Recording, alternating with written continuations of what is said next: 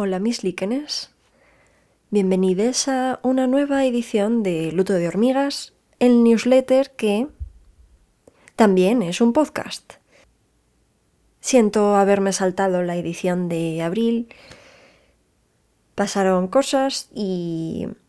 Bueno, aquí estoy, es mayo, ¿vale? Corramos un estúpido velo. Esta edición se titula Amor, verde, de babosa. Y empieza por una sección que he decidido llamar las pancartas más cuidadas. Os leo una cita. La policía rusa detuvo el 2 de marzo a Yelena Osipova, una superviviente de la Segunda Guerra Mundial, por manifestarse en contra de la guerra de Ucrania. La anciana, de casi 90 años, fue uno de los más de 350 arrestos que, según Ovid Info, hubo aquel día en San Petersburgo.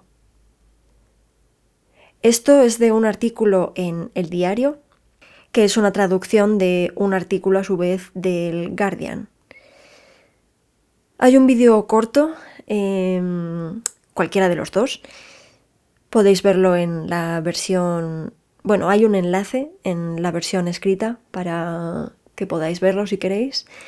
Y en él se ve a esta señora, Yelena Osipova, sosteniendo sus pancartas y aparte de todo lo que podamos decir de la voluntad que tiene de cambio, de su valentía, yo además quería subrayar el mimo que le puso a la elaboración de los textos y de los dibujos de las pancartas y cómo se las ató a los brazos o a las manos, no me queda muy claro.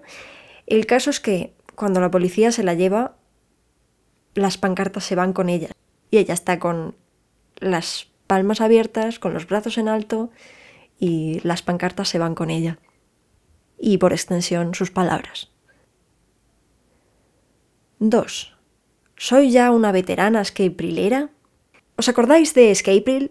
Si no os acordáis no pasa nada porque os cuento un montón de movidas. Escapril es un reto literario creado por Savannah Brown, que es una de mis escritoras favoritas actuales, y el reto consiste en escribir un poema al día durante todo el mes de abril y tienen que estar inspirados por los temas que ella va proponiendo. Cada año son diferentes, claro.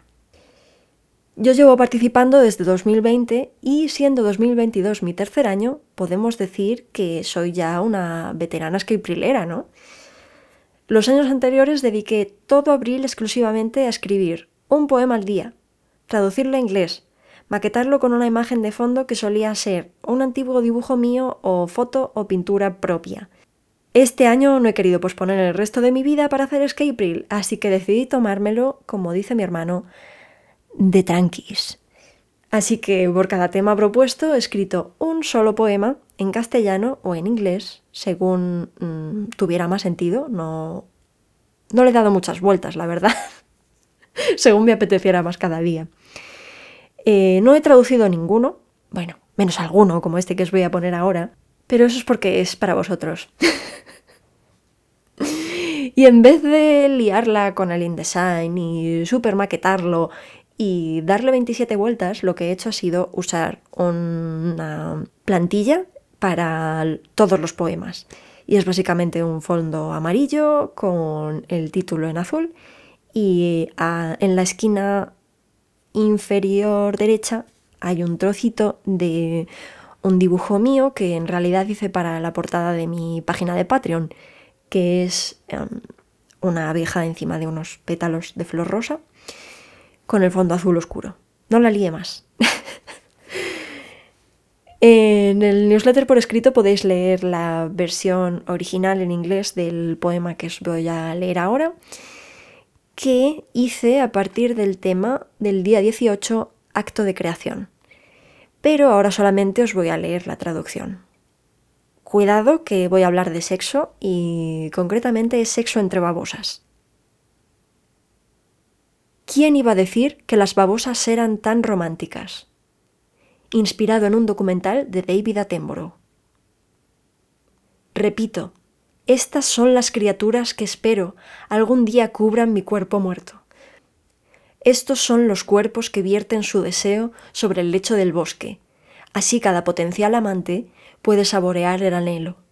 La babosa guía sube al tronco.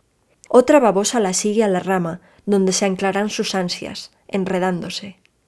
Una hora de trenzarse boca abajo les lleva a presentar sus masculinidades traslúcidas, para también enroscarlas, extenderlas, florecerlas. Ambas criaturas se marchan suspirando, inseminadas, las formas de vida más queer que jamás lamerán la tierra, las que conquistarán mi cuerpo cuando yo deje de usarlo. 3. Amor de babosa. Hace unos meses, Fiona Apple contaba en un vídeo en su Instagram.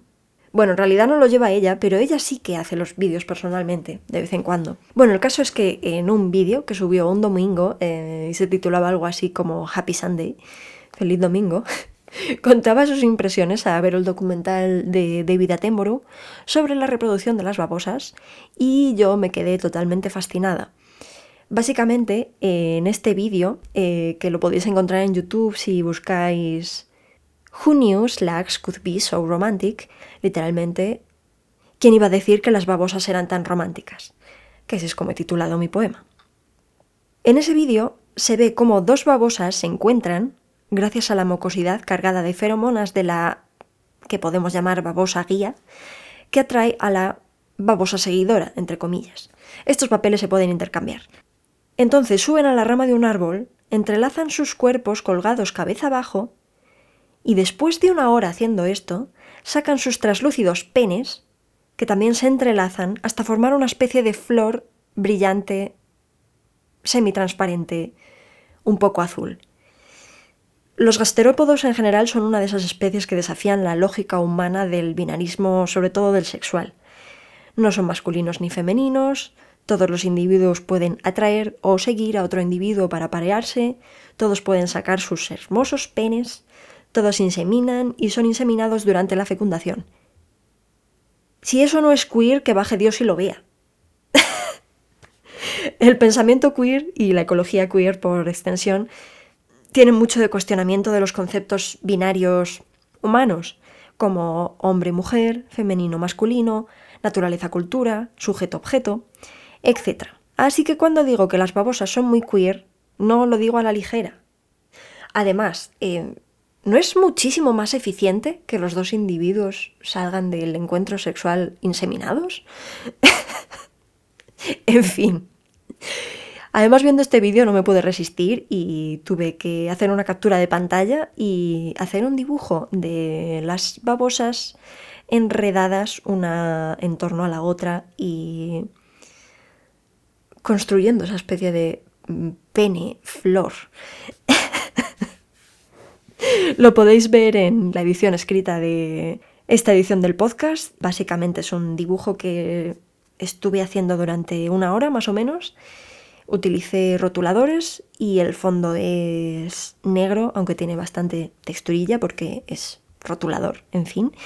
Y tampoco estaba demasiado nuevo. En fin.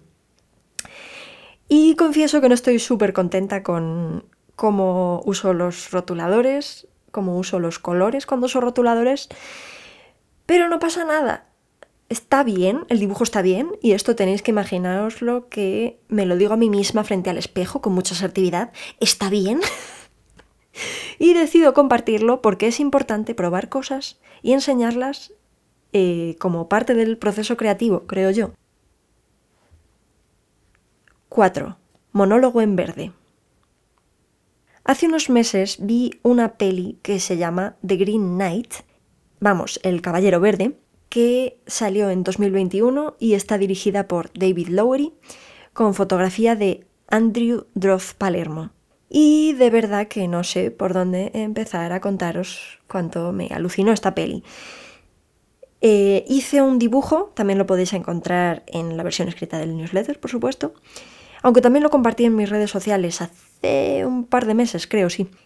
El caso es que hice un dibujo con lápices de colores y pinturas pastel en un papel verde oscuro, precioso, maravilloso.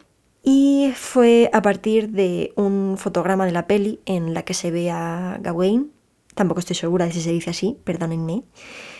Se ve a Gawain, que es el protagonista, arrodillado con una capa amarilla color ocre en una construcción que está totalmente comida por enredaderas y todo tipo de vegetación silvestre. Y al fondo se ve una figura sentada al final de las escaleras debajo de un arco apuntado. Sí, un arco apuntado. Muy bien, estudiante de Bellas Artes. No lo tengo fresco, ¿vale? Bueno, el caso es que ese plano es precioso y la peli en general está llena de unos colores y unas composiciones alucinantes, tenéis que verla. Y además del dibujo, no me pude resistir y tuve que coger un monólogo que se dice durante la peli y analizarlo para mi Patreon. Normalmente lo que hago para el nivel o el tier de mi Patreon de bromelias es analizar poemas, pero esto, aunque sea un guión, pues es súper poético y tenía muchísimo de dónde sacar. Os voy a leer un trocito que he traducido yo misma del inglés y es lo justo que os puedo leer para no haceros mucho spoiler. Cuando te marches, tus pisadas se llenarán de hierba. El musgo cubrirá tu lápida y cuando el sol salga, el verde se propagará en todos sus tonos y matices. Este verdín conquistará vuestras espadas y vuestras monedas y vuestras almenas. Inténtalo cuanto quieras.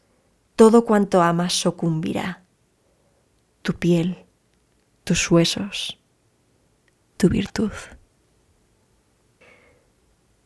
En fin, yo no lo hago tan bien como la dama de la peli, pero me encanta este monólogo. Si os ha picado la curiosidad, siempre podéis ver la peli y ya de paso, si os lo podéis permitir y os apetece, os suscribís al nivel Bromelia en mi Patreon, en patreon.com/Miriam Navarro Prieto, y allí podréis leer el análisis que hago de este pedazo de monólogo.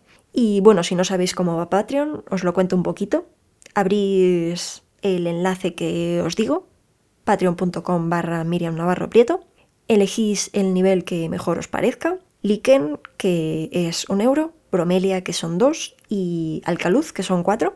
Y según el nivel que elijáis, podéis ver todos los posts que yo vaya subiendo a Patreon al nivel que os corresponde, y así como todos los antiguos, por supuesto. Patreon lo único que hará a principio de mes, creo que es el día 1, os cobrará esa cantidad que hayáis elegido y eso es todo. Ya tenéis acceso exclusivo a mi Patreon y sois mis patrons y os daré las gracias al final de mis newsletters-podcast. Por supuesto, si os cansáis o ya no os lo podéis permitir o lo que sea, os dais de baja del servicio y Patreon ya nos cobra más y chispón, todo bien, no me enfadaré ni nada.